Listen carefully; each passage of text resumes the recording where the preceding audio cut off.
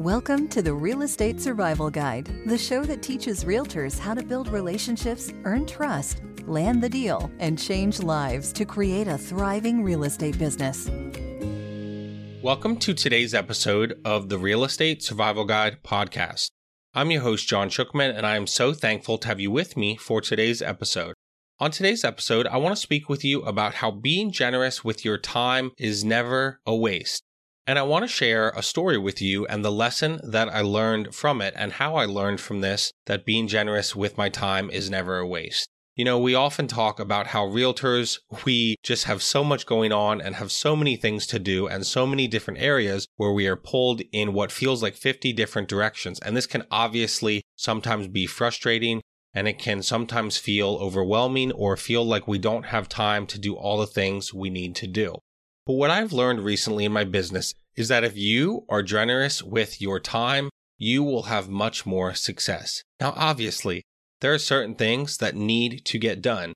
You know, you have to show up to showings, you have to do your paperwork, and you have to be there when your clients settle on their property. So obviously, these things are a priority, but I have found that in the lulls or when I have time in between all of that important stuff, and if I am available, I want to be as generous with that free time for others as I can be. And so I want to walk you through a recent transaction I had where I really learned that being generous with my time was never a waste. And I've shared with you about how I had a client who was under contract on a custom home. Now, I met these clients last September, and so it was almost a year ago when we met, and we saw a few different homes. We actually ended up being under contract on a home, and the house deal ended up falling apart, and it was a lemon, and it was terrible, and this all happened in November, and the inspection came back needing over $100,000 in repairs, down to the foundation. But again, we're not going to talk about that story. What I want you to know is that after that deal fell apart, we looked at some more homes with them, and they decided that they wanted to build a custom home. So I helped them through this process with a local builder, and once they were under contract, there were a few different times that we had to meet up for various reasons. They settled on the land, had to get paperwork, etc. And so whenever I met up with them, I made it a priority to be there for them, to help them, and to do anything they'd like me to do. You know, when it's a custom home, the transaction works a little different because once they're under contract, they really don't need me or they don't see me. But I did not want them to feel for 6 or 7 months like suddenly, okay, we're under contract on the custom home and John is just going to disappear. So I wanted to be generous with my time. I remember in late December when they finally had the settlement on the land before the home was built, they came to Lancaster for that settlement, and I met them there at settlement, even though I didn't need to go. I didn't have to be there. I just wanted to be there and be generous with my time.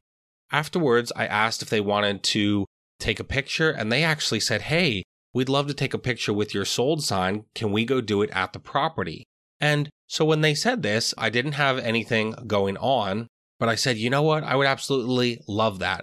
And so I drove with them about 35 minutes to the property just so that I could take this picture for them with the sold sign. And we saw the land, and I was there for a couple seconds, and then I left. I knew this was a big day for them, and I wanted to celebrate with them. So I went and took the picture, and yes, took over an hour out of my time and the driving and all that, but it was so worth it being generous with my time and sharing that experience with them. I continued to reach out to them, and sometimes I would drive 30 minutes to see what the property looked like and how it was going. And again, so 30 minutes there and back, I was over an hour in the car. But I remember when we got to the house to finally settle in June, there was a home orientation where we walked through the house about a week before settlement to make sure all the things were built correctly and that there were no issues. So again, I knew it was a special day when they had the new home orientation, so I went, even though, again, there was really no reason for me to be there. But I wanted to be there, again, to be generous with my time.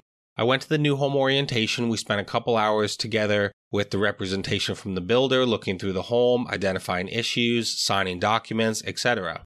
Then settlement came a week later, and again, I didn't have to go. I just wanted to be there to see them get the keys, sign the final document. And so we went out to celebrate. I bought them dinner, and then they went to enjoy their home. And they actually didn't think they would see me anymore after the home orientation because the settlement was literally 5 minutes. but I wanted to be generous with my time. Being generous with your time is never a waste.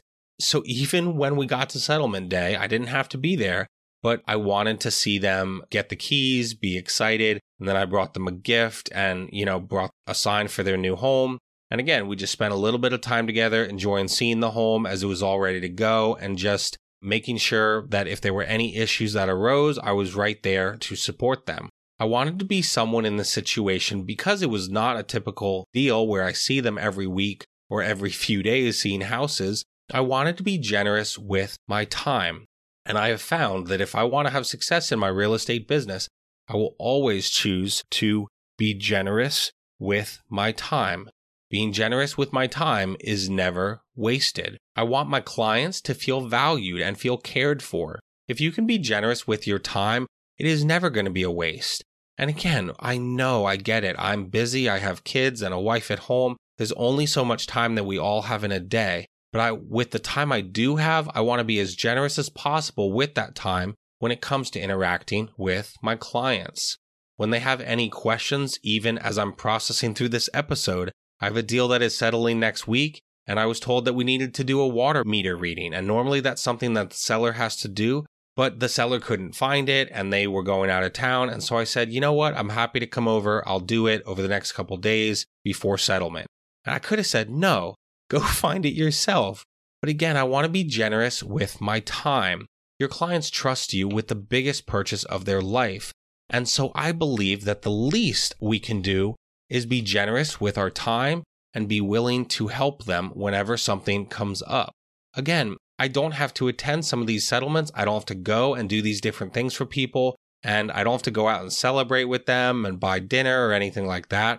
But I want my clients to know that I went above and beyond for them. I want them to know that I care about them and the relationship. Like I said on a recent episode, you're not in the house business, you're in the relationship business.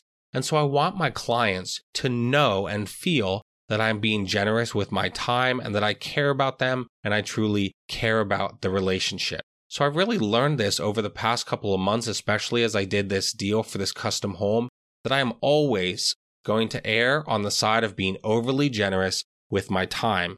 And all of the different things that I need to do, I always want to be generous with my time.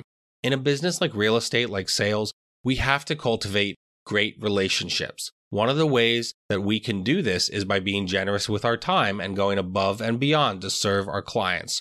So I hope that you enjoyed this episode. I really enjoyed learning this over the past few months on this custom home, and I enjoyed sharing this lesson with you. And I hope that this lesson is something that you can use to apply to your real estate business to help you find more and more success. I want you to think about how you can be generous with your time. How can you go above and beyond to serve your clients and be available for them when they have a need? So I hope that this is helpful for you. And with that, I will see you guys on our next episode. Thanks for listening to the Real Estate Survival Guide. If you enjoyed this episode, we would appreciate it if you'd leave us a review on iTunes. It helps others discover the show. If you know of anyone who would benefit from these messages, please spread the word. For more, you can visit us at therealestatesurvivalguide.com. Thank you so much, and we will see you on the next episode. Until then, keep putting in the effort. If you put in the effort, you'll be an amazing realtor.